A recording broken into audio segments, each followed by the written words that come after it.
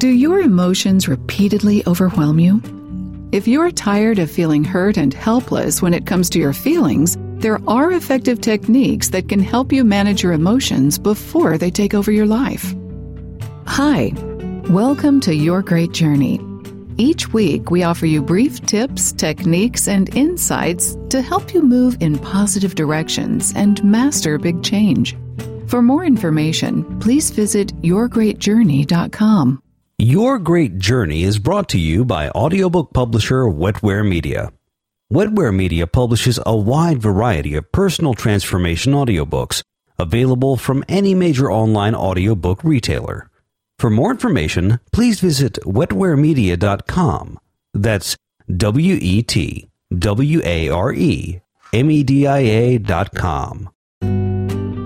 Today, psychologist Dr. Karen Hall joins us to offer advice for emotionally sensitive people and to talk about her audiobook, The Emotionally Sensitive Person: Finding Peace When Your Emotions Overwhelm You. This audiobook provides proven effective cognitive, behavioral, and mindfulness techniques to help anyone who struggles with intense emotions. In today's conversation, Dr. Hall talks about mindfulness and why it is especially helpful for the emotionally sensitive person. She also discusses what she calls emotional first aid and offers some practical tips to stop feeding intense emotions.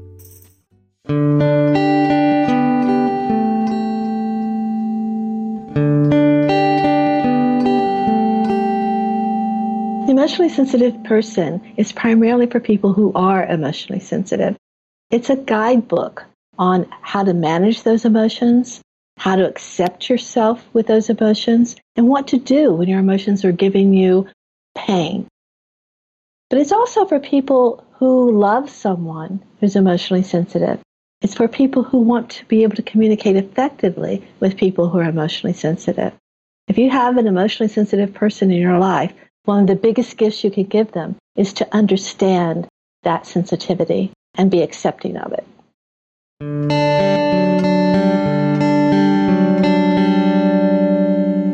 Mindfulness is about being able to focus your attention where you want to focus it. Mindfulness is about paying attention on purpose in a particular way, without judgment and with compassion. In many ways, it's about staying in the here and now.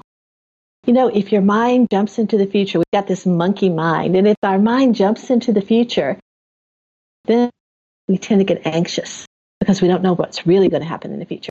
And if our mind jumps into the past, then we tend to get depressed because we usually focus on things that were painful. If our mind is jumping around in the present, we get overwhelmed. It's like so much to do. Mindfulness helps you focus your attention just on this moment and what you're doing right now, or wherever you choose to focus your attention. So in that way, it helps the emotionally sensitive person manage the emotional input that they're getting.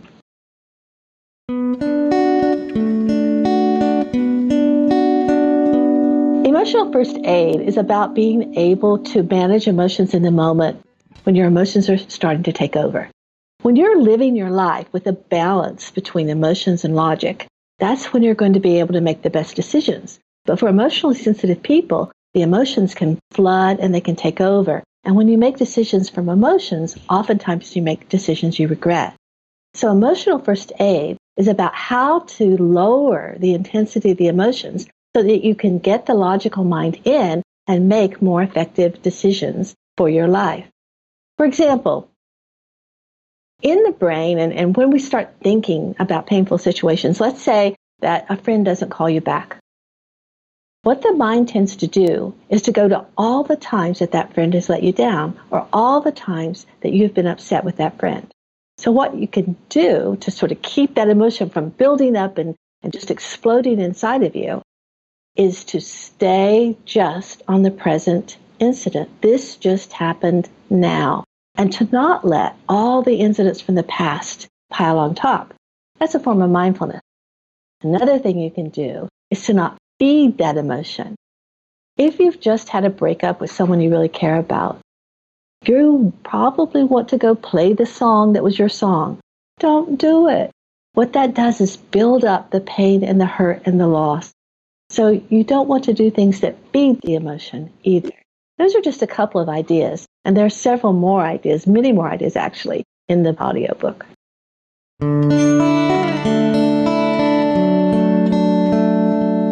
The section in the audiobook about debunking myths is also one of the most important sections, I think. We all grow up with ideas that we don't even realize were given to us by other people. For example, when I grew up, I wasn't very athletic. I was the last one chosen for teams, and I was never the winner at softball or volleyball. And I got the idea I just wasn't athletic, and I believed that for most of my life.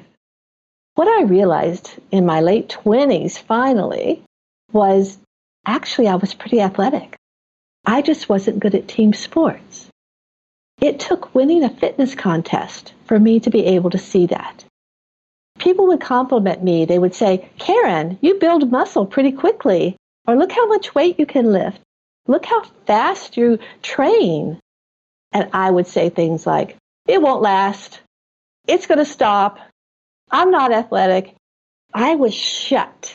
There was no letting that information in that I might be good at something that I believed for sure I wasn't. All of us have something that we believe for some reason is true about us, and that we close off any new information or any contradictory information because we believe it so strongly, and actually it's a myth.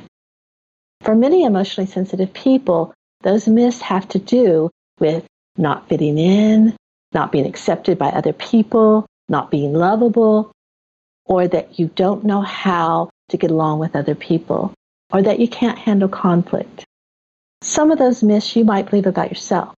But what I want to do in this chapter is help you look to see what the truth is and maybe open your mind to new information about yourself. None of us are perfect. And the things that are true, we can work on.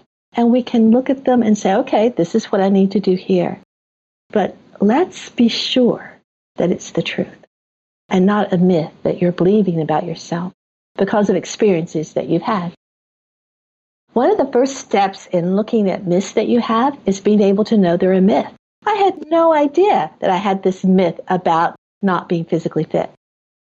So I had to realize, wait a minute, I have gotten this feedback several times that I am pushing away and saying isn't true.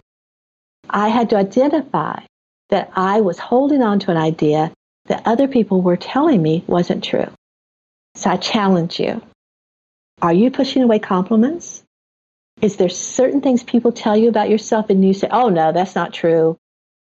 Take a look at that. That could be one of the ways to start identifying the myths that you have about yourself. Another way is to remember what you were told when you were a child.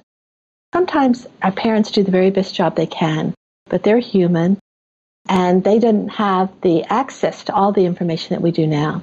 So if your parents were saying things because they didn't understand your sensitivity, they may have been saying things like, you're a crybaby, you're always overreact. If those are ideas that you have in your head, let's take a look at those for sure, because those most likely are myths.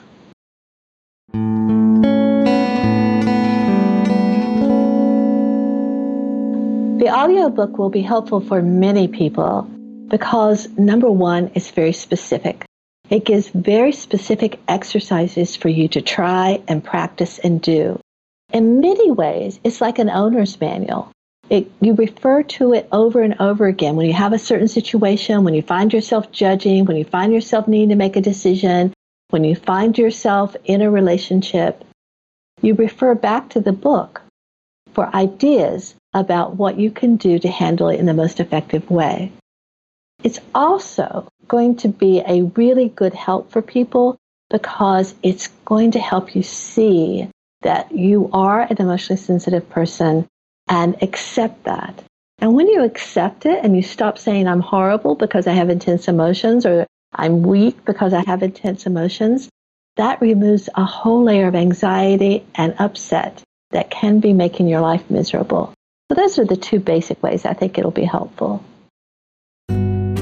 Thanks for listening to this conversation with Dr. Karen Hall, author of the audiobook, The Emotionally Sensitive Person, Finding Peace When Your Emotions Overwhelm You. You can purchase the complete audiobook from any major online audiobook retailer. If you'd like more information, please visit yourgreatjourney.com. Please be sure to subscribe to the show so you don't miss an episode. And if you like the show, please rate it and review it. And please share it with friends who might also enjoy it. Thanks for listening. See you next week. Your Great Journey is brought to you by audiobook publisher Wetware Media. Wetware Media publishes a wide variety of personal transformation audiobooks available from any major online audiobook retailer. For more information, please visit wetwaremedia.com. That's WETWAREMEDIA.com.